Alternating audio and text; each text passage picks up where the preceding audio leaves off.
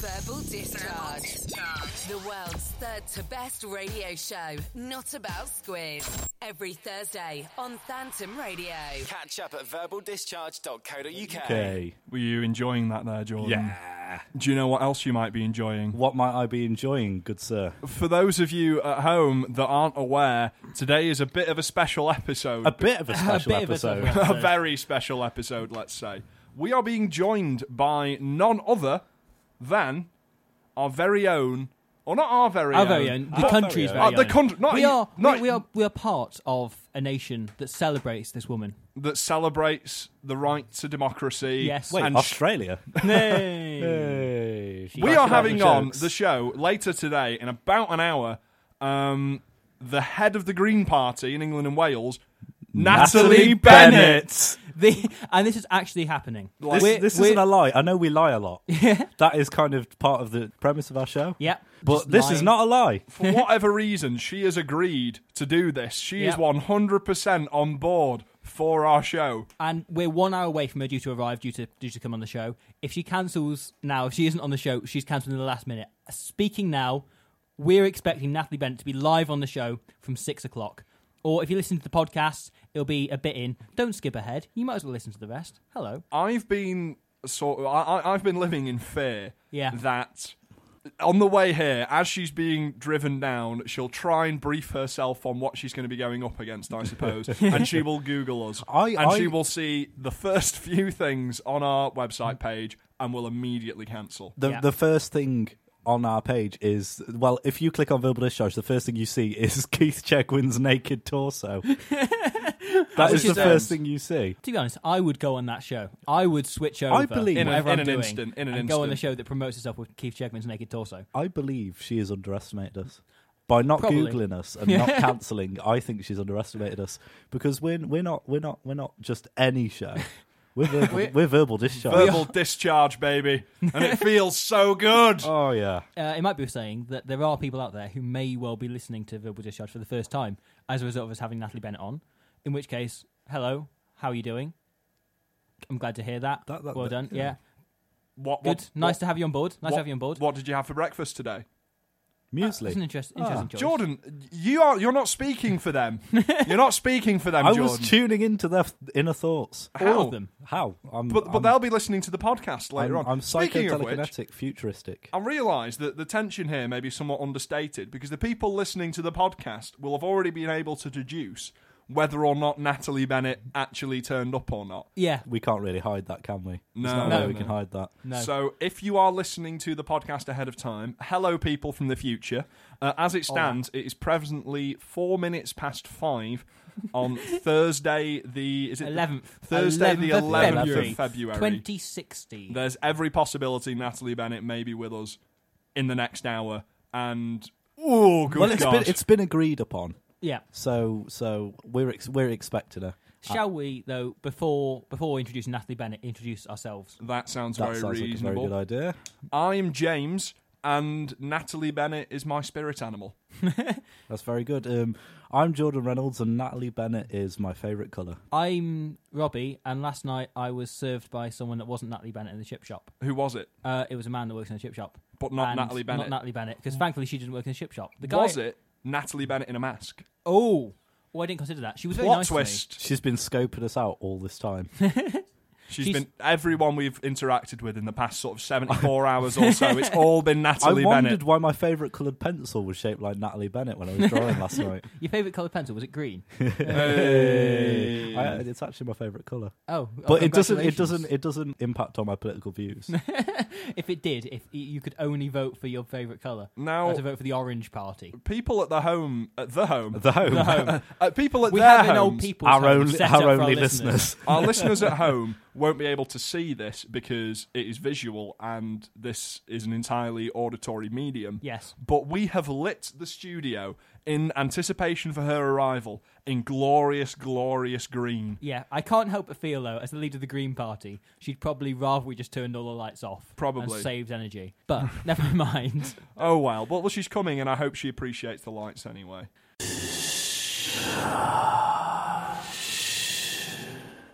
I have something that I think is probably important to talk about right now. It's something I think I want to sort of get off my chest, something I want to talk about, something I want to explain before Natalie Bennett comes on the show. Right. With the idea of potentially questioning her on it when she arrives. Okay. In the studio, which she's going to do, which she's actually coming in. I still can't quite believe that. So I'm going to talk about something, as I said, I think is important, something I think people need to be talking about. And this isn't a joke, however. Severe issue here. Yeah, that's not why people listen to us. That's not why people tune into Verbal Discharge. Not in the slightest. Yeah. People listen to us because they want to hear jokes about the Cartoon Network roster of 2002. They want to hear just top quality, irreverent comedy. Yeah, they want to hear like about improvisation about ducks in the Iraq War. Celebrities they'd forgotten existed. Yeah. Did we do ducks in the Iraq War? We did, Ducky yeah. There was McDuck. the show when you weren't here. I wasn't here. Yeah. Oh, yeah, of course. Yeah. Very, very, very sad. Of course, the about other that. reason they listen is because they're our mums. Hi, Mum. Hi, Mum. Hi, Karen. Hi, Sally. Hi, Kay. How are you all doing? So, what I'm going to talk about, I'll get onto in a moment. However, as I run through it, in order to bring it back to be dischargian, to be something verbal dischargy, I'm going to rely on you two quite heavily. Okay. So, I'm going to read some information. I'm going to talk to you a bit. I'm going to talk about something. Serious information? Yes. And you're relying on me and James to make it less serious? So, okay. What I want you to do is, I have got in James's beanie hat right here some people, some ideas, some occupations, and I want you each, after I've read a point of information, both of you pick one out of the hat, and the person I point to will explain what I've just said as that character to the character the other person's being. Oh, this is going to be offensive. This is going to be very offensive. I've lined it up so there is sort of an ideal match between them. So I've got sort of duos and people that will match up together. But is this not completely random? But you'll be picking them out at random. Yeah. So it likely won't be that you'll get a doctor and a patient together, but you might do that. So we could get Ant from Ant and Dec and Stalin. Exactly. What a double act that would be. Ant and Stalin on Ant and Stalin Saturday night. Are you Bolshevik enough? You find the hairs of the Jews mixing amongst them. God. Wow.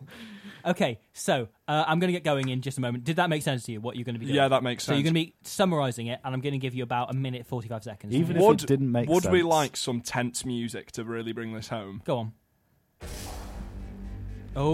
Oh, that's tense. That's tense. That's Whoa, tense. when did we get this? Tense. When did we get tense music? We've always had tense music. Why haven't we used it more? I don't know. It just seemed appropriate. It sounds sort of like the final question of the quiz show music, Yeah. doesn't it? This is like the big And you deal or need no like a deal million dollar kind of question, Who yeah. wants to be millionaire heart thump in the background that they have? I'd like Good. to do We it. all know what a heartbeat sounds like.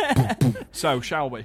So, in the past, I just want to say this first. We've given warnings doing the whole other opinions are available, blah, blah, blah. Particularly on the Syria episode 30, where we had to say at length, other opinions are available. These views do not reflect those of Phantom Media.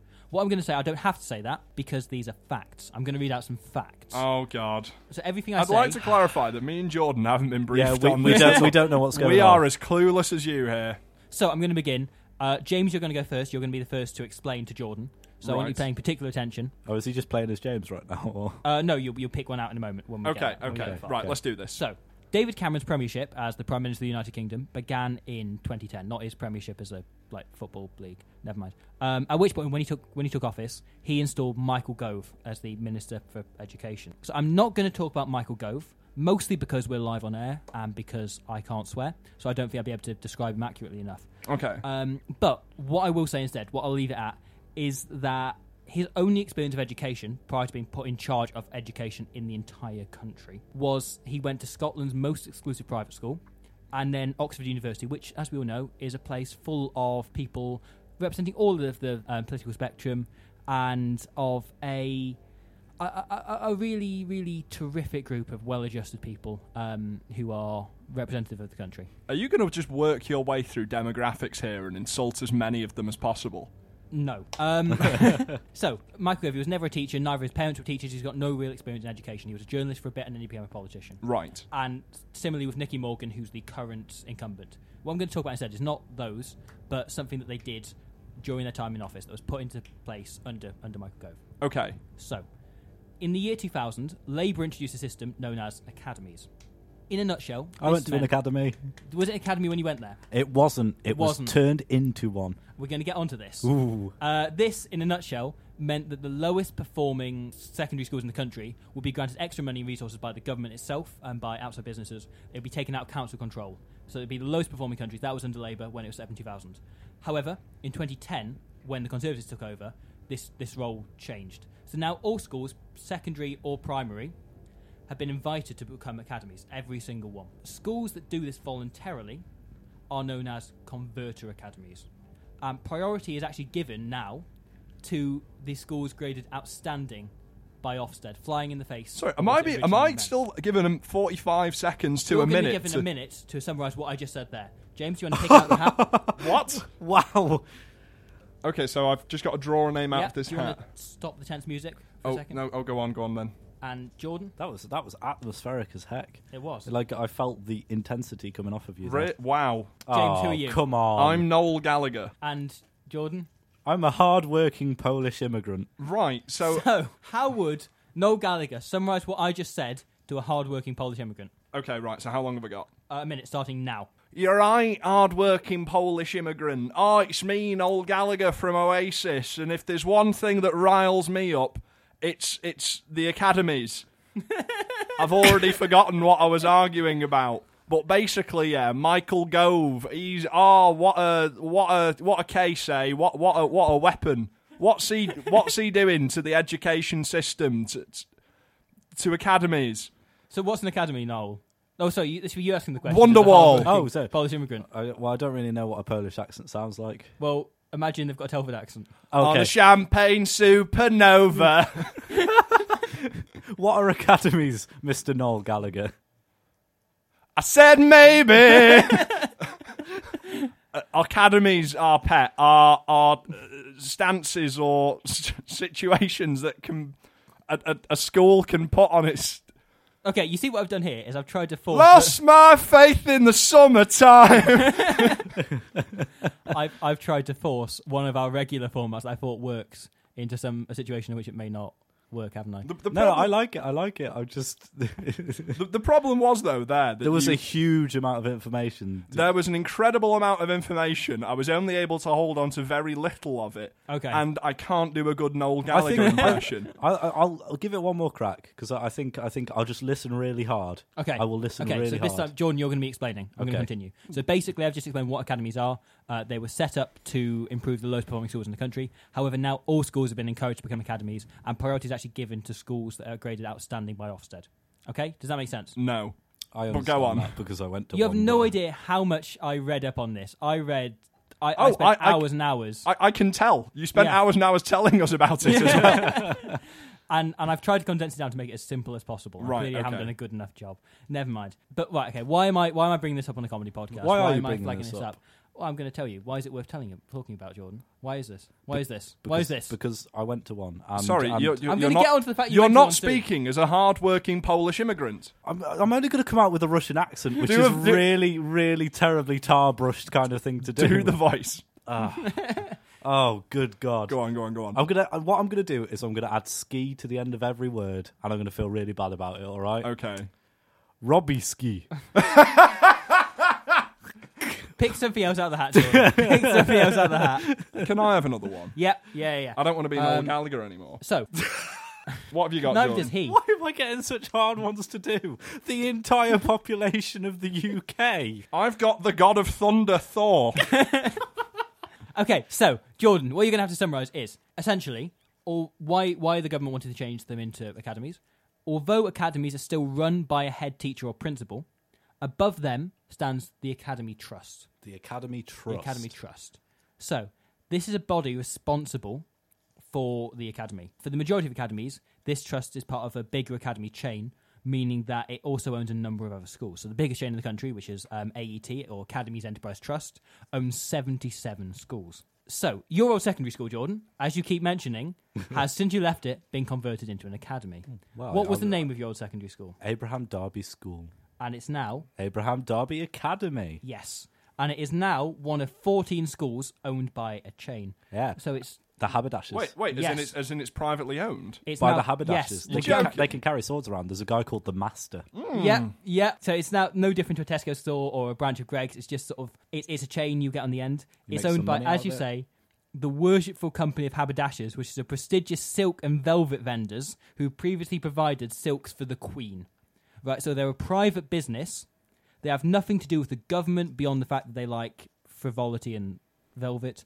They have nothing to do with education at all. And yet they own 14 schools across the country, from Kent to Newport to Telford. Officially, they're a charitable trust, but the top individuals are not volunteers. They are paid. Jordan, summarise that as the entire population of the UK. What, you want me to summarise it to? Who is James again? I'm Thor, the god of thunder. I up Thor. Now I'll tell you right That's here. it. That's your... Wait, you'll see, all right. Okay. I up Thor. I'm going to tell you a bit about the haberdashers and the silk mills that they run and the velvet. And just listen here, right? There's 14 schools owned by these silk merchants, and I don't know what they are doing with these silk and haberdashers, and they can carry a sword. And I could swear that's Idi Amin's voice. And I killed the children. And now it's really hard to maintain a chain of thought and try to cycle through a load of accents and basically, instead, I'll just do it from a rich and poor standpoint, because those are the two major things in the UK. Yeah. Academies are really good because they make us money. Academies aren't really good because they make markets out of our children.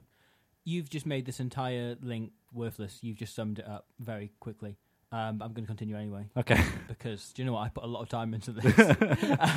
Even I, Thor, the god of thunder, can see that putting the haberdashers in charge of our schools is a foolhardy endeavour. You sound more like Thundercats. This is exactly how Thor sounds. A pagan summary for a weather condition. Okay, I'm going to continue now. James, you're going to have to summarise as someone else as you pick it out of the hat. What have we got? What have we got? Michael Gove himself. God.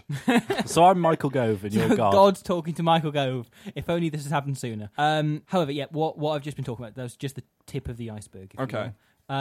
Academies also have more freedom over their finances than council-owned schools. So schools undergoing the conversion from school to academy receive about £25,000 conversion costs from the Department of Education. Academies can then also top up their budget by up to 10% using Department of Education money that they could previously only use for a few designated services, for example, special needs support. This money can now be spent on anything, on classroom resources, on... Do you remember, like, when you had a video in school, when they wanted to play a video and they used to wheel in that thing? The big TV. Yeah, on, like, a clunky trolley. Mm-hmm. And then, yeah, they could spend it replacing that, or they could spend it on the school board's wages. It's interesting you brought that up, because when, in the 2 years I was in sixth form, when it was an academy, they changed all the wheelie TVs to plasma screen TVs. Oh. Good God. Yeah, so that's what the money went on. That's what the money went on, yeah. So it could go on anything, yeah, from that to the school board's wages. On top of this, academies do not need to follow national teacher pay guidelines, which means that they can pay teachers anything down to the minimum wage. This means academies, which are more often than not owned by chains, which are more often than not owned by businesses, can gain financially by cutting corners on your child's education. Right. James, go. As God. I'm God, benevolent and all-loving, and yet even I can see that you, Michael Gove, are a bastard.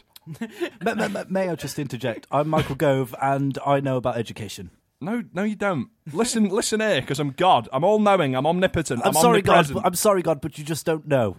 Michael Gove, I don't know enough about you to insult you directly, but let me assure you, Robbie has assured me that what you're doing is awful, and I don't know very much about education, so I'll take his word for it. But you've been in education for many years. Yeah, but that doesn't mean I know anything about it.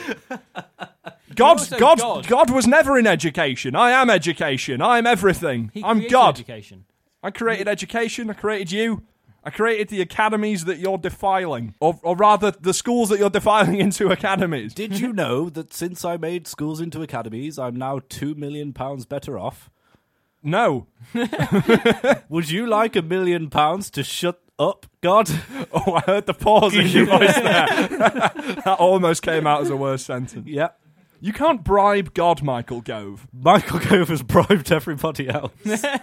You can't bribe God. You can't bribe me. I'm not subject to this.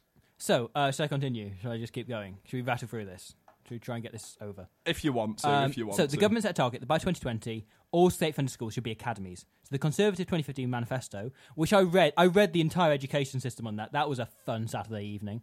That was something I do not recommend anyone ever does. No, it states we should turn every failing and coasting school into an academy. So some schools are going willingly, some schools aren't going willingly. So what are they doing about this? What they're doing? I'm just going to read it in silly voices now. Just go for it. Just keep going. So yeah, in 2012, the government changed Ofsted's inspection framework. So satisfactory became requires improvement, which means that any school now not achieving a good or an outstanding falls into failing or coasting and is therefore forced to become an academy. So this change makes it tougher for schools to reach the higher bands because they've also changed other things. One of the things they've actually added is that schools can now fail an Ofsted inspection for not promoting British values.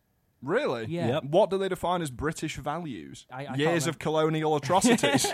It's multiculturalism now that they're supposed to promote. They're supposed to promote like your own values, sticking, and letting everybody be what they want to be. So that's not a terrible thing. That's not a terrible thing to promote. I'm not saying it's a terrible thing, but it's a bit rich given that we've slaughtered and invaded our way across the entire globe, and now we're saying, "Oh no, let's." Yeah, but it's okay. Like the statute of limitations has run out on that, so we're fine now. We're really good. We're all right. So schools taken over by force are known as sponsored academies. When the Conservatives took power, there were 203 academies in the country. Now there's just over 5,000. Mm-hmm. So that's a huge jump. This includes just over half of all secondary schools in the country. And Nicky Morgan, who's the current head of education, recently proposed a bill that would speed up this process and would remove the parents' right to object to the conversion. The idea behind this, in theory, is to improve the quality of learning, which is noble and fantastic and etc., except it isn't necessarily happening. Because a large scale... Come on, Robbie, come on, you can do this. Power through. A large-scale longitudinal study, which were words I learned in A-level psychology, which is known as the Sutton Trust Study, published in July 2015, conducted by Professor Merrin Hutchins, Professor Becky Francis, and Dr. Philip Kirby. What a guy, Philip Kirby. Go out with him on Saturday night, he's a laugh. They looked into the effects of chain academies, and they found that 44% of academies are actually below the government's own failing and coasting line. 76% of academy chains own multiple schools below the line. Now, if you were to look at the national average, the national number for schools below the floor, which means that 60% of their pupils fail to get 5A stars to C at GCSE, it's around 16%. This is a lot of numbers. That's a lot of numbers. How would you summarise them in 40 seconds? I'm Nigel Farage. Okay. I'm going to stay as God. Okay. This is an interesting face-off. This is the debate I would watch. Well, you see, there's a lot of numbers, but the things that really matter, we don't want to drink that Euro filth fizz. Also, cigarettes are really good. I smoke a lot of them. I drink a lot of beer. Academies, I don't care. I'm Nigel Farage. You can't barrage the Farage. I go in a limo everywhere. I probably don't even speak like this. Well, actually, I kind of do speak like this. Once, I was on a football show and I drank some beer and it was really good. And I said, Spitfire, that's English. That's really nice. That's tasty. And then I tasted Beck's, which is actually an all right lager, but I said it was horrible because it comes from Eastern Europe. And no, we don't want any of that in our country. Also, people that aren't from the UK shouldn't be allowed to go to school anyway. I'm starting to sound like Michael McIntyre. Yeah. Oh, that was beautiful, Jordan. Should I say Nigel? You really captured the kind of bumbling nature of that. That succinctly summarised the way in which the government is essentially bullying schools into becoming businesses. Yeah. That fantastic. Yeah, and yet they're not really improving the quality of education. No, I've skimmed through that. I was going to say I haven't skimmed through that pretty quickly. You did not skim through that in the slightest. No. I mean, it's quite a hefty document. I read an awful lot on this. I read several hundred pages on academies, on statistics, and I chucked most of it out in order to streamline that as much as possible, with the hope of you streamlining it further, which hasn't really happened. It hasn't happened at all. But I mean, there are positives to academies and so on. There are chains who have improved results. There are chains who specialise in getting the results of sort of children from lower income backgrounds, their grades up, their whatever, past grades. However, what the Conservative government has done is essentially privatise education without anyone noticing. And hopefully, through perhaps something I've said today, and I know I've gone on a bit, and I know I've probably irritated a couple of people. Hopefully, Jordan's Nigel Farage impression has been not annoying enough to make up for everything. But hopefully, someone has noticed, and someone has paid attention to the fact that essentially we put children's education in the hands of businesses. It's terrible. It's terrible, really. The privatisation of with over 50% of the schools in this country, and now money making. They're factories, and I know. Is it Ken Robinson said this, didn't he? That the schools already, without being privatised, do treat children as factory pairs. You ship people off according to their ability and teach everyone a standardised level of education. Academies are even worse than that. Not only are they a factory for simple education, they're also a factory for money for private corporations like the haberdashers. Yeah, which is especially if they're, because I can only imagine they're going to find a way to turn a profit on this, which is effectively that's what I was trying to explain over the course of the thing. They found a way to turn a profit. They can now cut what used to be money that used to be spent on exclusively things like special needs can now be spent on the school board's wages, and they no longer have to pay teachers the minimum teacher's wage. They can now pay the minimum wage. So they found ways to cut corners and increase the amount of effectively turn a profit on the education of your children. This is coinciding with the big teacher drive. You see a lot of it on the TV now. People just don't want to be teachers anymore because, like, you want to be a secondary school teacher, you're not going to get paid properly. And teaching is a hard job. It ranks as in the it's a really tough job. In the top 5 most stressful jobs in the UK, teaching is one of them. And if you're not being paid sufficiently for that, why bother spending the 2 years of college, 3 years of university, a year of teacher training to not be paid well? Yeah, no. But there we go. Should we have a song and then some comedy? Yeah, go on. Yeah, I think we should probably go back to that. Poop. There we go. Willy. There's the comedy. There's the comedy right there. That's what we've been striving for. Poop, poop, bomb, bomb, Willy. What we need to do, both in Britain and Europe, is to combine the fiscal deficit reduction, which has given us the low interest rates, with an active monetary policy, with structural reforms to make us competitive, and with...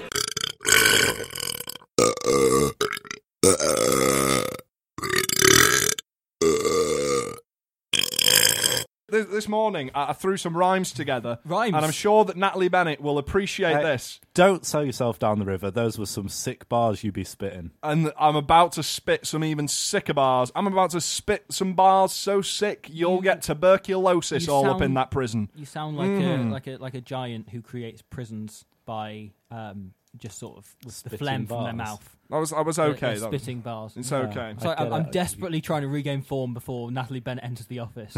Right. The office. The office. We're now in an office. The studio. So getting on because time is pressing. Yeah. Natalie Bennett will be here soon. Like 15 minutes away. Jordan, can you drop a sick beat?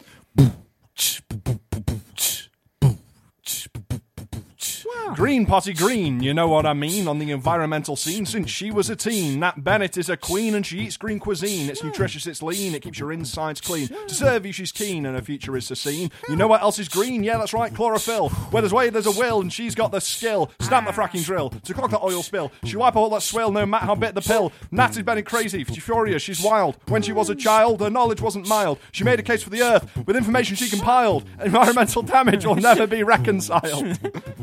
David Cameron's absurd, so we'll recycle that turd. Two-party system, but the Greens are the third. Save that fish, save that bird. These words ain't slurred, in case you haven't heard. Green is the word. Oh yeah. I kind of stumbled a bit there because I didn't realise that it's quite hard to spit the words when there isn't really any cohesive syllable structure. Yeah. And I've got lyrics like, you know what else is green? Yeah, that's right, chlorophyll. Where there's a way, there's a will, and she's got the skill to snap that fracking drill to clog that oil spill. Should I read it so that it's just... Go on, yeah. So we can get a sense of what's going on. Green Party, green, you know what I mean? I'm getting a theme here. I'm seeing a theme emerging. On the environmental scene since she was a teen, nice. Nat Bennett is a queen and she eats green cuisine. She's not a queen, she's a political figure. It's nutritious, it's lean, it keeps your insides clean. To serve you, she's keen and her future is foreseen. You know what else is green? Yeah, that's right, chlorophyll. That was... just completely abandoned that. Yeah, hold on. Where there's a way, there's a will, and she's got the skill to snap that fracking drill, to clog that oil spill. She'll wipe out all that swill, no matter how bitter the pill. Nat Bennett is crazy, she's furious, she's wild. When she was a child, her knowledge wasn't mild. She's made a case for the earth from information she compiled. Environmental damage will never be reconciled. David Cameron's absurd, so we'll recycle that turd. Two-party system, but the Greens are the third. Save that fish, save that bird. These words ain't slurred. In case you haven't heard, green is the word. I think that's actually pretty good. That- You're playing that down. I think that's actually pretty good. For something you came up with in like one morning, that's not bad at all. It wasn't even one morning. I've spent most of this morning eating porridge and watching Mad Max. That's a lot of porridge. But I also wrote Mad that. Max isn't that long. Well, I watched it a lot. I Fair finished enough. it, Fair enough. started again, finished it, started again, watched Beyond the Thunderdome, thought that's Tina Turner, I'm done. Yeah, okay. I was with you up until watching Beyond the Thunderdome, beyond the bit where they go actually beyond the Thunderdome. The best part of Beyond the Thunderdome, the third Mad Max film, is when halfway through the tone of the film inexplicably changes and it becomes this family-friendly adventure It becomes romp. a Bird's Eye advert. Exactly. Out of nowhere. It's really bizarre. Like, Max is walking around with all these kids. And like, oh, yay, with the children. Go on, Max, lead it all. That we run Bartertown now. And until the last 5 minutes, it sort of forgets the film it was for the first hour completely. Yeah. It just ignores any evidence of Tina Turner and Master Blaster existing. But Road Warrior and Fury Road are still fantastic. Yeah. The first one leaves a little to be desired. I feel we've got distracted. Somehow, yeah. Yeah, that was a bit tangential. So maybe that's what the Green Party are trying to prevent, us ending up in a world that looks a bit like Mad Max. They want us to look after the world better. They want it to be green, just like their party name. That might actually be why they're called the Green Party. Might well be. That may be a reason. Environmental message, maybe. It could also potentially be green is derived as a term from the Anglo-Germanic term gren, which means growth, effectively. They so could have I been- believe that's what they were inferring at. Or They were just using it because green is a colloquial term for recycling and environmentally conscious it's behaviour. also used in military terms as someone who's a rookie or new at something. Green as grass. Or maybe, like Jordan, it's just their favourite colour. Just whoever found it. We can be thankful that Labour aren't just the Red Party. Well, are they? Are they now? Hey-oh, Jeremy Corbyn, Marxist admirer. Ho, hey, ho, ho. Are you going to film Red the is next associated with noises? communism. I kind of almost want to do a freestyle rap about Natalie Bennett now. Go on. But I haven't got any. Oh God. Natalie Bennett, nothing wrong with Bennett, so I'll go and make a word like a fennet. Ferret's pretty cool. I want a ferret with a little leash I can walk to school. I don't even know where this rhyme is going, because there's no schools to go to, they're academies now. Academies are bad. Beautiful. Tying it all round. They're academies now. So just to further state, this is the kind of odd point in the show where we're just filling because Natalie Bennett is due to be here in about 10 minutes. There's not a time for a full verbal discharge link because we don't do under 10-minute links anymore. So in a few minutes, myself and James are going to have to go and collect Natalie Bennett. And I'm going to hold down the fort and we in the corner. Yeah. So very tense. There will likely be quite a few songs playing coming up, just as a heads up, basically because we'll have to get Natalie Bennett, bring her into the studio. I'm still kind of in disbelief that this is happening, but it is. I don't know how or why. I don't know why she would agree to be on it. I don't know how we got her to agree to be on it. I don't know anything about how she's on it, but she's going to be on it in 10 minutes. I'm suddenly really nervous. I don't know about either of you. I feel like the adrenaline's about to kick in.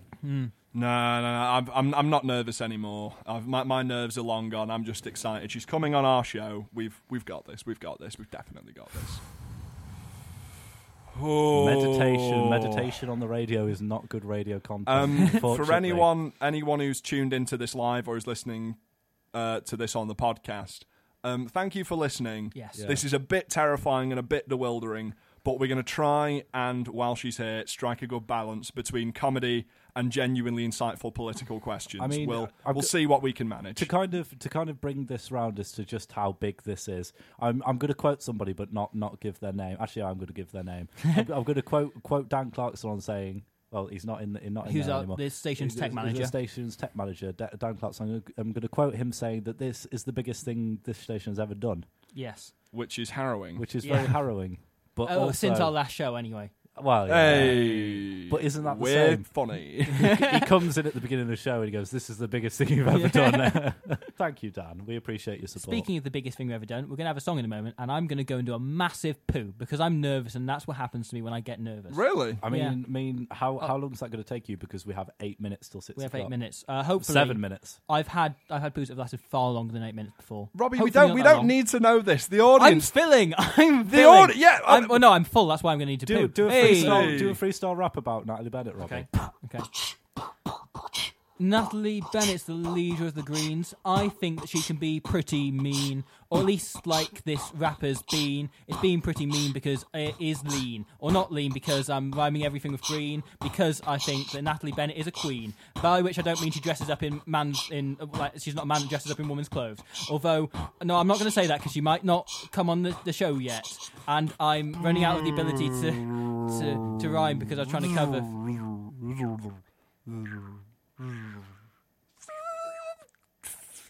So you know WikiHow. Yeah. It has. You know how it's got like an article for everything. How to interview the leader of the Green Party. When I was, we could use that. I was getting interested. The last time I went to a poetry night, I was thinking rap battles would be pretty cool. Yeah. And I looked up like how to do rap battles on the internet because obviously that's where I get all of my my writing knowledge from is the internet and especially fanfiction.net.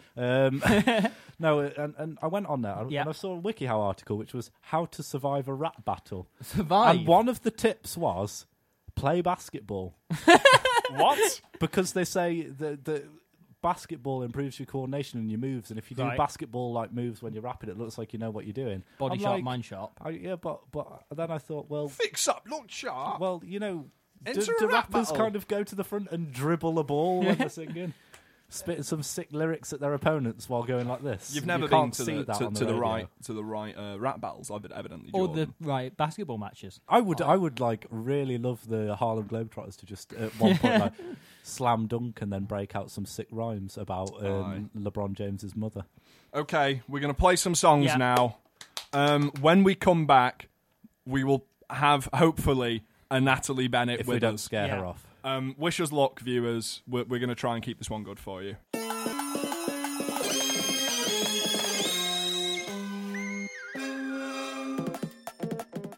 Hello, you're back with Verbal Discharge on Phantom Radio. The time is about 6:25, and we've got some exciting news. I mean, we've been talking about it a lot anyway.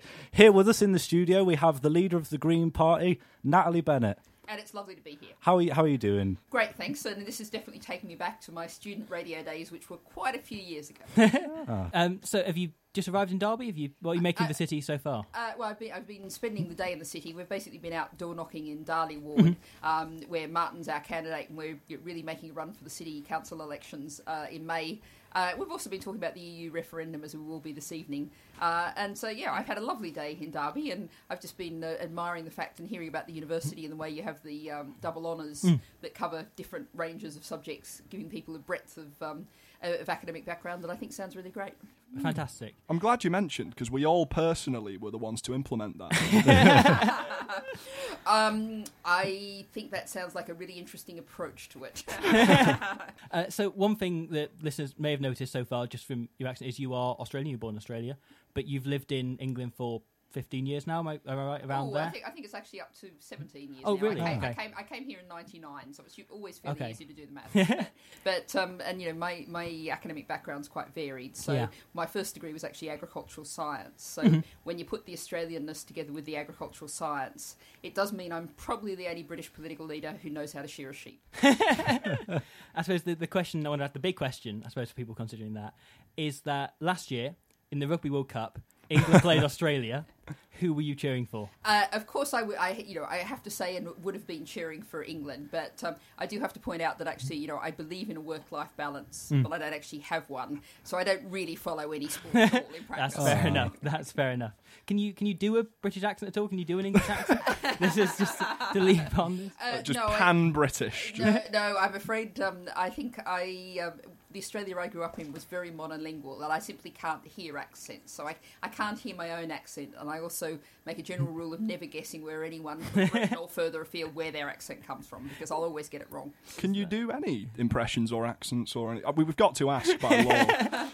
No, I don't think so. I mean, I used to be a reviewer of fringe theatre, but I think I was always better in the audience than I would ever have been on stage. Okay. So. Are you sure you don't have a mean Daffy Duck impression stuck up your sleeve? No. Daffy Duck. I think it's just like karaoke. I got thrown out of the primary school choir for being tuneless. So primary school. Yeah, primary school. It's a bit cruel, I think, yeah. really, in retrospect. So as a result of that, I've got a bit of a complex about singing or indeed putting on accents. I can relate to you there. They made me play Bugsy Malone in Bugsy Malone, but had someone sing for me for all of the actual singing. Wait, did you have to sort of mouth along with it? Yeah, they had someone singing behind the curtains, and I just lip synced. Which teacher was responsible? A guy called Mr. Platford, but we won't get into that. Yeah.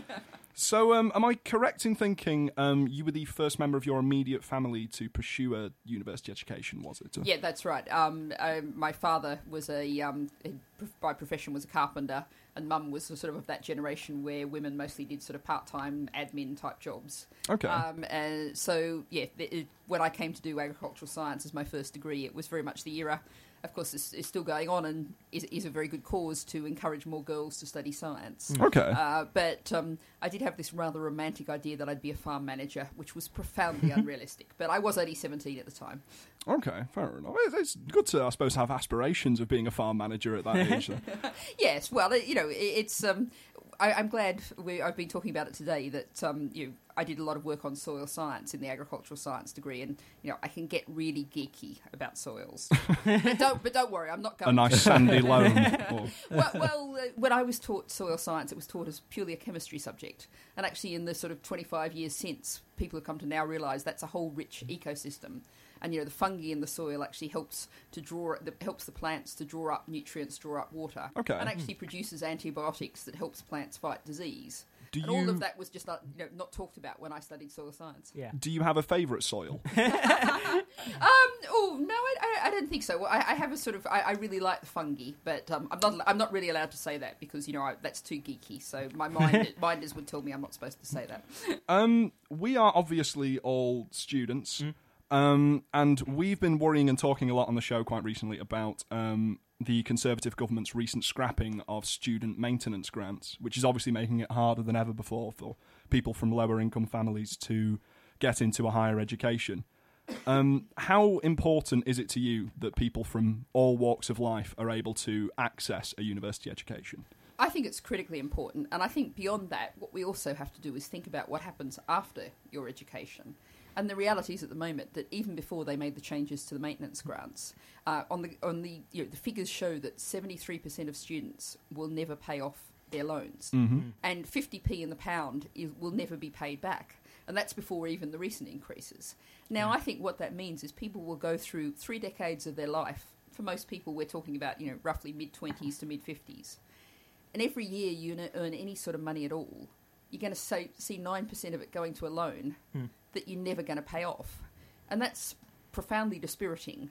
But it's also, those are the years when normally you might be thinking about perhaps settling down, Exactly. If you don't live in London, buying a house, thinking about having kids. And, we know that graduate salaries, many people struggle even in graduate jobs with the kind of salaries they get. And to lose 9% of your income off to that loan you're never paying off. Yeah. So it's just a profoundly economically unsustainable system. Okay. See, while we're on the subject of kind of tuition fees, that sort of thing, I was just wondering, I've got it written down here because it's such a long-winded question. I read on the policies on the Green Party website that you are going to endeavour, if you were ever empowered, to endeavour to scrap tuition fees and create a state of free education, which I think is a marvellous, a wonderful, wonderful ideal. But I'm thinking with over 2 million students paying around roughly 1.5 trillion to 2 trillion into the kind of tuition fee system. If you were to scrap those loans, how would you kind of deal with that sort of money? Well, I think, first of all, to come back to the point on that I made earlier, that, on the current figures, 50p in the pound will never be paid back. Yeah. So actually half of that is not going to come back anyway. Which is fair enough, yeah. To make that point is really important. But more broadly, I mean, the reason why we're saying we believe in zero university tuition fees is because we think education is a public good. So that should, everyone benefits, the whole of society benefits. And, often people say to me, but, what happens to the people who don't go to uni? Why should they pay for people going to university? But, of course, we all need teachers, nurses, social workers. We need people with all of those skills, and that benefits all of us. So the way we should pay for it is from general progressive taxation, but far more progressive taxation than we have now. And I think most of your listeners are probably well aware of the issue of tax dodging. Google's been in the news a lot lately. If you go back a bit into the days of UK Uncut, a certain coffee chain that serves what I consider to be really lousy tasting coffee. We all know what you're talking about, yeah. Exactly. The website Amazon. Yeah. All of those companies are actually parasites because they're not paying either for the education of their workers, but also for roads. You think about how pretty well every road in the country will have lorries with Amazon parcels running up and down definitely. it, but they're not paying taxes to actually maintain those roads. So if we make big multinational companies and rich individuals pay their taxes, rebalance our society, then that's where the money comes from. So I see. So okay, fair enough. That answers my question pretty well. Yeah. Sorry, it was a long answer. No. But it was a long question. So. One thing I wanted to ask about, something that's always sort of fascinated me, the idea of, is obviously you ran the election last year, and I wonder, when you wake up on the morning of the election, what's going through your mind as the party leader? To be absolutely honest, you're thinking, after tonight, I get some sleep. That's the reality of it. That really is an honest answer to the question. Yeah. But of course, I mean, what you're thinking about at that point is there's very little you can actually do to influence the election. There's one final act you have to do, which is to manage to walk into the polling station without falling over, for that traditional film that they do in the morning if you're going to vote. Yeah. But once you've done that, there's really nothing much more. You can't do anything to influence things. No. So in a way, it's kind of like, whatever's going to happen is going to happen. Once the polls closed at 10 o'clock tonight, you can't do anything. Can't do anything to change things. So, of course, it was a very interesting election night because after a month or so in which the media had been relentlessly battering away at the whole, what's going to happen with it with a Labour SNP coalition. Remember that? We weren't debating the issues. We weren't discussing kind of things like we've been talking about tuition fees, but also in education, the way in which our schools have become exam factories, in which pupils are shoved through exam after exam. All of those kind of issues weren't being discussed.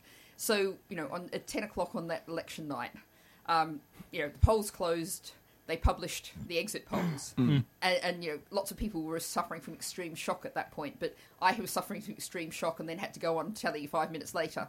Yeah. and at that point, all you can say is, of course, well, these are only exit polls. Perhaps we can wait a few hours and see what the actual result is. Yeah. And so actually, when you get those exit polls through, are you sort of confident that you might have a chance, or are you... I'm trying to find a delicate way to phrase the question, I suppose. I think, the reality for us as the Green Party is, it was an astounding, amazing election. Yeah. We got 1.1 million votes. That's more votes than we've got in every previous general election added together. Wow, yeah. Our membership had more than trebled over the course of the election. It had been an amazing election, but we knew that the odds were we would only end up with our disastrous first past the post electoral system with one seat. The result was in terms of the Green Party result, was no surprise to us because the reality was, you look at Bristol West, we got agonisingly close. We had a huge swing of about 23% to us.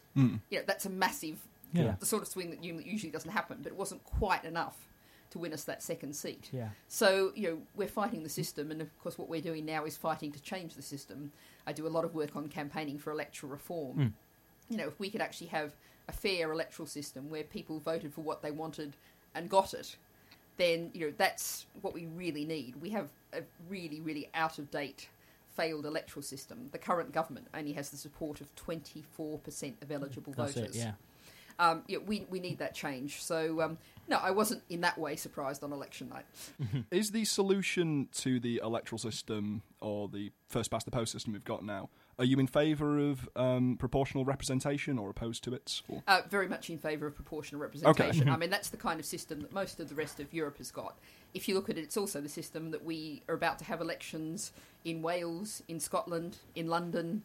Whenever we've introduced new electoral systems in the past 20 years or so, of course there've been proportional representation. Because that's the way in which every voter knows that their vote counts. Many systems have like a threshold of 5%. So if you vote for any party that gets more than 5%, your vote counts. Okay. Contrast that to the situation now where so many people know they live in safe seats. They could, vote for all their life and never make the slightest bit of difference. Or they could vote for a party that's never going to win a seat locally. And their vote doesn't count. And that is one of the things that really, is really making people feel like there's no point in engaging with the political process. I mean, out today on the streets of Derby, I was talking about, are you enrolled to vote? The government has changed the way in which you enrol to make sure that you can register to vote. And lots of people don't, and some people say, well, won't make any difference, why should I? Okay. And if you would bring in a proportional representation election system, then your vote counts. Everyone can be sure that their vote counts. And, I will also say that, pointing to the whole issue of electoral enrolment, there's an extra added bonus that lots of people don't know about, which is it actually improves your credit score if you're on the electoral roll, which is something that's worth knowing. So, on a slightly more, let's say, light-hearted note, let's say, hypothetical situation, you, Natalie Bennett, leader of the Green Party in England and Wales, have been elected as Prime Minister of the United Kingdom. Simultaneously, the genuinely revolting Donald Trump has been elected as the President of the United States. Can I change this question and have Bernie Sanders instead as the wonderful, exciting I'm candidate? fully rooting for him. If only. Okay, all right, sorry, I'll let you go back to that. So, will the fact that you have previously, very publicly, signed a petition to bar that detestable flop-haired troglodyte access to the country impact international relations? Well, I think the thing is that actually, I do not think that Donald Trump will be elected as US president. But if he was, he would actually... It would be terrifying. Well, it would be. But I think, to get elected as US president, at the moment he is appealing to the Republican base. He's appealing to the most extreme elements. What I said very clearly at the time when I signed that petition was what we're talking about is, what he had just said. Some really horrific statements he'd made about Muslims, some really horrific things. If, and I don't think it will happen, he were to be elected, then he would have had to backpedal to get elected. Okay. So then he would be in a different place. So that petition was for that particular moment in time. Yes, if he was US president, I don't think he obviously couldn't bar him from the country, but then he would have to be a different Donald Trump. The way in which some people play politics is at different times, different years, different seasons, different elections. They seem like entirely different people. Yeah. Okay. I wish I shared your confidence on Donald Trump, though. I am slightly terrified of the thought of him being the most powerful man in the world in 12 months, but I think the thing is, if he is selected as a Republican candidate, there will be a lot of uniting behind whoever the other candidate is because they're not Donald Trump. True. Which hopefully would be Bernie Sanders. So you only need 51% of people to go not Trump. Yeah. And you've got there. Fair enough. Okay. That's slightly reassuring. Slightly reassuring. I, just on a sort of topic of the role of the Green Party, let's say, in the UK political system, I've always thought that for some time the Green Party has served to give a voice, as it were, to the far left of the UK populace. But since Jeremy Corbyn's rise to political prominence, obviously bringing the party further to the left, does that mean that the role of the Green Party has had to change? Not at all. I mean, one of the things that people will always know about us is we have values and principles, and those are values and principles that say we have to live within the environmental limits of our one planet. And ultimately, that's actually not politics; it's physics. Okay. That's what we have to do. That's at the core of everything we're saying, and that I think is unique to the Green Party. But we're also saying that to get to that point in a democracy, you have to ensure that everybody has access to the resources for a decent quality of life. Yeah. You cannot say across our society now, we have 3-planet living in Britain now. We consume each year 3 times our share of the planet's resources. We have to go back to 1 planet living. You cannot say to people who are struggling to put food on the table now, skipping meals, going hungry because they can't eat, switching the heating off and shivering, right, you've got to cut back. Yeah. So you have to be, in a position where you say we need to really tackle the massively rising inequality in our society. And people know that that's what the Green Party is solidly doing, is always going to say where we come from. But I would challenge slightly the far left part of your question, because one of the things we were doing in the general election was saying we have to bring the railways back into public hands. And at that time I had lots of journalists saying to me, oh, that's a bit radical and extreme left-wing, isn't it? A majority of Tory voters believe in renationalising the railways. By definition, that is not a radical policy if a majority of Tory voters believe in doing it. So what we've got is actually really common sense policies that reflect the need to change, what we're doing now, neoliberalism, neo-Thatcherism, call it what you like, clearly isn't working, has failed. We need something different. And we're presenting the unique green political philosophy that ties together the environmental justice and the social justice and says these are two indivisible parts of a whole. And, Jeremy Corbyn, much as we'd agree on many things like Trident nuclear weapons, there is a fundamental difference, which is he still believes in economic growth. His approach suggests we can keep making the pie bigger, and so therefore the people who've got the least will still get a slightly bigger slice of the pie. Right. We think, we believe we know that we can't have infinite growth on a finite planet, that we actually have to be operating within those planetary limits. And that means profound fundamental change, not just, getting the pie bigger and being a bit kinder about its distribution, but changing the way things work. So, for example... Changing the pie? Changing the recipe. I think this pie metaphor is possibly gone down as far as it's going to go. But in terms of things like... we believe in universal basic income, citizens' income. The idea that if you're accepted as a member of this society, you get a payment every week that meets your basic needs. It means nobody gets left with nothing. At the moment, benefit sanctions mean lots of people suddenly get left with no money at all, often through no fault of their own whatsoever. 0 hours contracts, people again are left with no money at all. And that policy has been Green Party policy for decades. And it's now really taking off globally. I mean, we're seeing Finland looking at Utrecht, the Dutch cities about to start it. Right. It's very much a coming issue, and that's something the Green Party has been championing for decades. So we have both unique policies and a unique approach that is the green political philosophy. And, I think we're trapped by a century in which basically Labour and Tory have been the two largest parties. But just because that's what the past looked like, that doesn't necessarily mean that's what the future looks like. And if you think about, with the EU referendum coming up, the Tory party, is very severely split on the EU referendum. Of course, yeah. So this I suppose this ties in quite neatly to a question one of our listeners has sent in, Simon Hayward. Happy birthday, by the way. Happy birthday, Simon. He asked, under what circumstances do you believe that a vote for the Green Party is not essentially just letting the Conservatives in?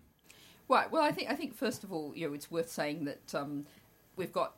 I was talking about the council elections coming up here in Derby. Yeah. I was out today campaigning in a ward that's generally what's considered as safe Labour. You can vote Green there, elect Derby's first Green councillor.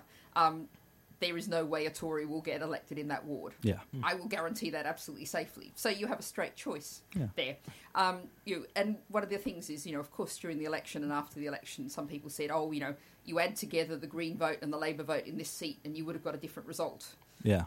But you can't assume that everyone who voted Green, if there was no Green candidate, would have voted Labour. Yeah. Some of them may well actually have gone to the polling station at all. They might have spoilt their ballot paper in a deliberate way to show that wasn't what they wanted. That's true. They might have indeed even, having looked at the individual candidates standing for each party, have said that the Labour candidate wasn't the person of those people that they'd be most likely to choose. Yeah. So, it's very simplistic and just inaccurate to actually simply add the numbers together and say, if the Greens didn't stand, Labour would have won this seat or that seat. Politics is much more complicated than that. And the same thing is also, if you think about proportional representation, one of the things that people arguing against that often say, but how many seats would UKIP have got?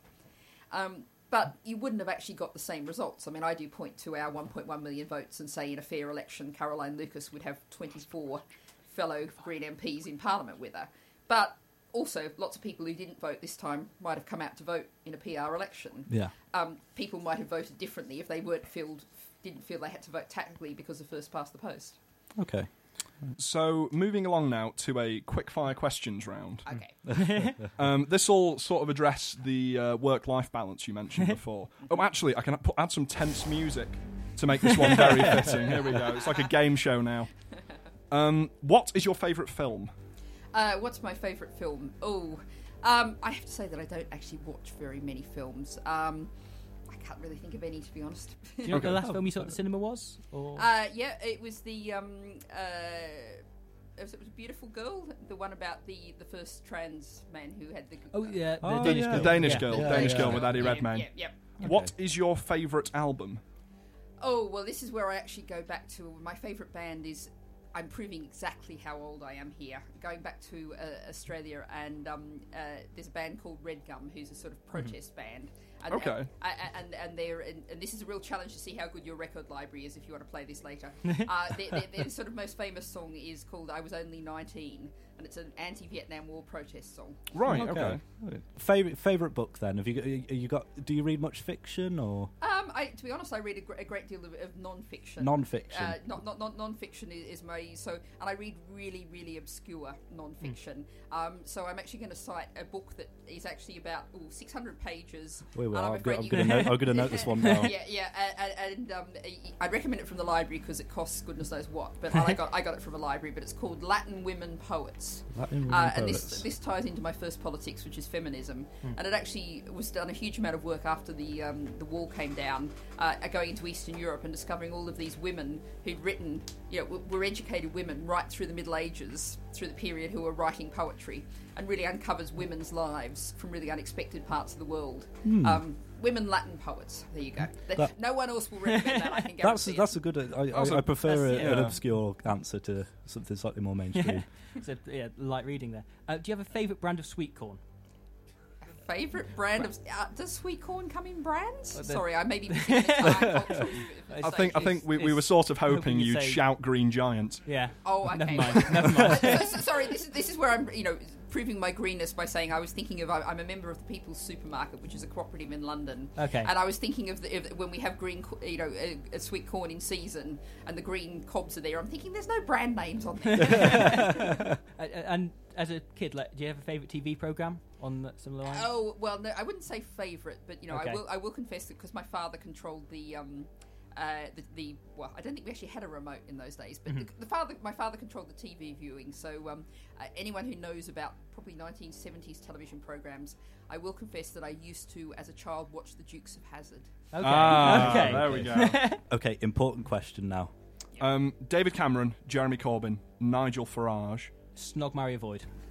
I have a general rule of avoid. I just avoid those questions. So you'd avoid all three? No, I'll avoid the question. Oh, right. That's fair enough. Okay, yeah. You wouldn't marry all three. You wouldn't marry the question or snog the question. I think that would probably be illegal to marry all three. Oh, well, yeah. Actually, it would be illegal under several laws. I know you've got a talk coming up in about 10 minutes now, and I realise you don't have much time and you need to get mic'd up and get ready. So just we want to thank you for coming on the show. It's been a pleasure. It's been great talking to you. And as a token of our appreciation, because when people come on shows and that sort of stuff, they give someone something to go home and remember us by. We would love to present you with this signed copy of the early 2000s Action Man animated series on DVD. That's I sometimes get flowers and things. That's definitely entirely original. Is that original? Yeah. Oh, I think that's what we're going for. There's over 3 hours of extreme action on there. Well, that kind of ties with the Dukes of Hazzard, really. Yeah. Are you already a fan of the early 2000 animated Action Man film or series? I confess that I don't think I've seen any of them. It's new to you. Yeah, well, exactly. You've got a whirlwind of an experience coming up for you, I assure you. So I think there's only a couple of things that remain to be said. Just again, thank you for spending the time with us. Thank you for taking that. And one final question: just how much cocaine does George Osborne do in a week? I have absolutely no idea. Okay. I people ask me, when David Cameron said I should be on the TV debates, had we sat down and talked about it, and the answer was no, we hadn't met at that point, and I indeed have never met George Osborne. You lucky You're thing. very lucky person. Okay, well, thank you once more. Thank you very much. Thank you very much. Cheers.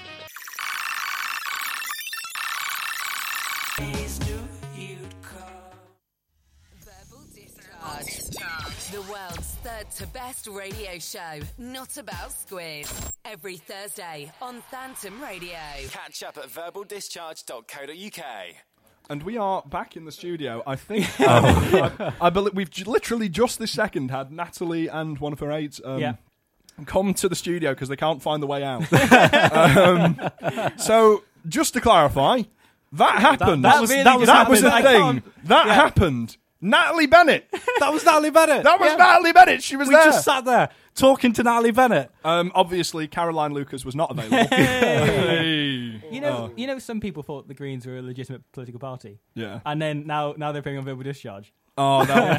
Tell you what, like next general election, 2020 rolls around, she's in. She's in there. That's it, done. Yeah, that's the election decided. Fair play. She looked veritably happy through the entire thing, even when we asked her how much cocaine George Osborne did. She parried every comedy question we had, but she parried it with a smile. So I appreciate she parried that. it with a smile. I mean, obviously she was here to do the serious stuff. Yeah, and that is the majority of the interview that we just produced. But by God, we just asked Natalie Bennett how much cocaine George Osborne did. We asked her what her favourite brand of sweet corn is. I was hoping that she would. I don't even know. We gave her a signed copy of Action Man. Worth it, absolutely worth it. We're gonna cut now to our tech head Dan. Dan, is there anything you would like to say about the interview that just took place in front of your eyes? That was impressive. I've never seen student media do something like this. You've got to be proud. I did just ask the head of a political party about whether George Osborne does cocaine. I mean, so yes, I am very proud. And she didn't really parry that question. She kind of just went, well, I don't really know him. Like, if I knew, I would tell you, but I don't. She said that she'd never met him, yeah. But I can only assume that means she's seen him at the sort of Commons parties. But never talked to him. Racking up a nice little line for himself. Do you think they let the Greens into Commons parties? No. I mean, she hasn't actually got a seat. But never mind, there we go. They've got one seat. I mean, Caroline Lucas. They've got one seat. She Carolina. Caroline Lucas. I still feel slightly overwhelmed by what just happened. That seat right there. Dan, the person before you who sat in that seat was the head of the Green Party, What's it like? Natalie Bennett. What's it like to share butt warmth with an? Is it warm? Is it warm? Yes, and also she has a really straight back on her set. Doesn't she? Her posture is incredible. Did you not notice? I was straight on with her. I felt like a sack of potatoes. Okay. She's got sensational posture, it really must be said. I know probably anyone listening live heard a lot of probably Jordan filling. We haven't heard that yet. Me and James just sat by reception waiting for Natalie Bennett to turn up. There was sort of a car crash or something. Jordan and I only did one filler link. Yeah, we only needed to do one filler link. Okay. But there was about 25 minutes which we were sat waiting. Yeah. She got in, and I was sort of making small talk with her. She started telling me about her. She told me an anecdote about how she used to be on student radio, which she mentioned at the start of the interview, and then told me that she once interviewed an expert in 16th century classical music, and said because she knew nothing about it and she didn't have time to do research, she asked the first question. So not many people know about 90... I'm not going to do that impression. I just did it, but never mind. Not many people know about it. Not many people. Good day, mate. Barbie. We should not be insulting her. Like, I think as much as we're joking now, I was genuinely really pleasantly surprised then by how lovely she was. Fact, she's genuinely a very warm. She was very figure. warm. Yeah. She answered all the questions with a smile, and she had some good answers. There was no grimacing. No. There not was no, one. I don't want to answer that. Not one. Not just open, happy. Very good posture. Incredibly good posture. But very friendly. She's a bit smaller than I was expecting. She didn't look that tall on the TV debates last year. No. I wondered, because that chair was quite low down. I thought, should I adjust it? And I thought, no, she's a political figure. She's going to be like 7 foot. But no. Is that a requirement? Well, when you see them on the TV stood up on the podium, they do look like That's because she's underneath. When me and Robbie were down at the reception for the uni waiting for it to come in, there were a few other people. There were some people from who were planning the talk she was going to participate in. There were a few sort of odd people here and there, sort of from uni representatives, Green Party representatives there to greet her. And we were all sat around, and there was a definite sort of... Everyone was waiting on bated breath. The air was thick with tension. And then I remember one voice, whoever it was, just said, "There she is." And like you saw all of the eyes turn, and just there she was.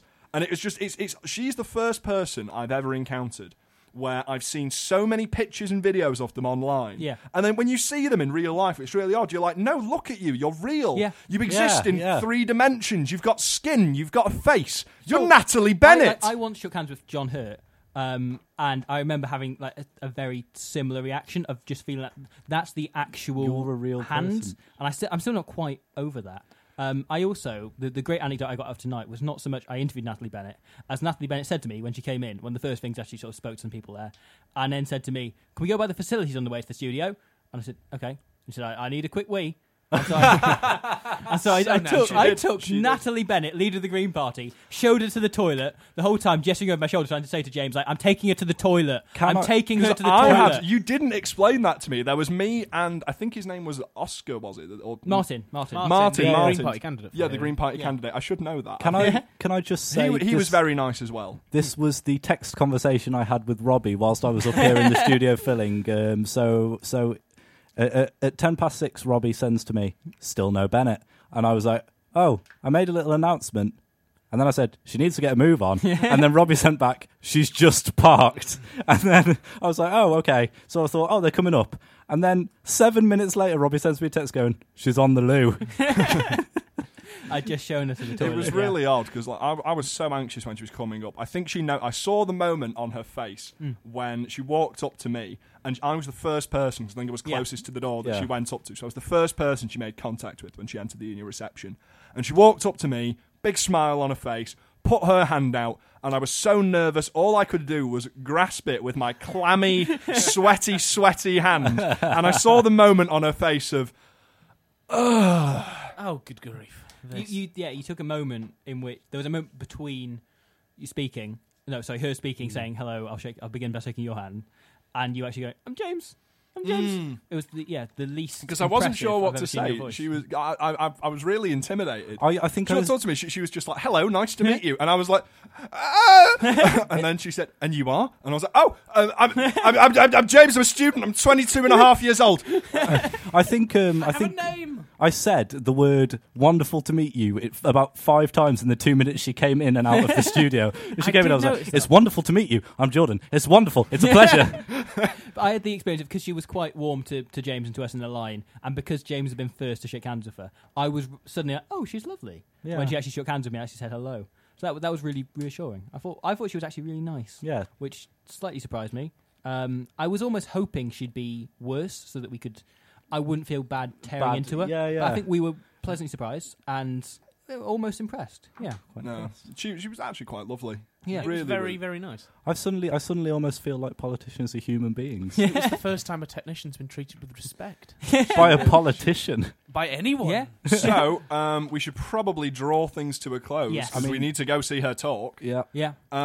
Is there anything else that we need to say? We want to say? Well, thank you all for listening. Obviously, oh my God, thank you. Yeah, thank you to Natalie Bennett for coming on the show. And the Green Party and everyone involved in organising the talk at the University of Derby today.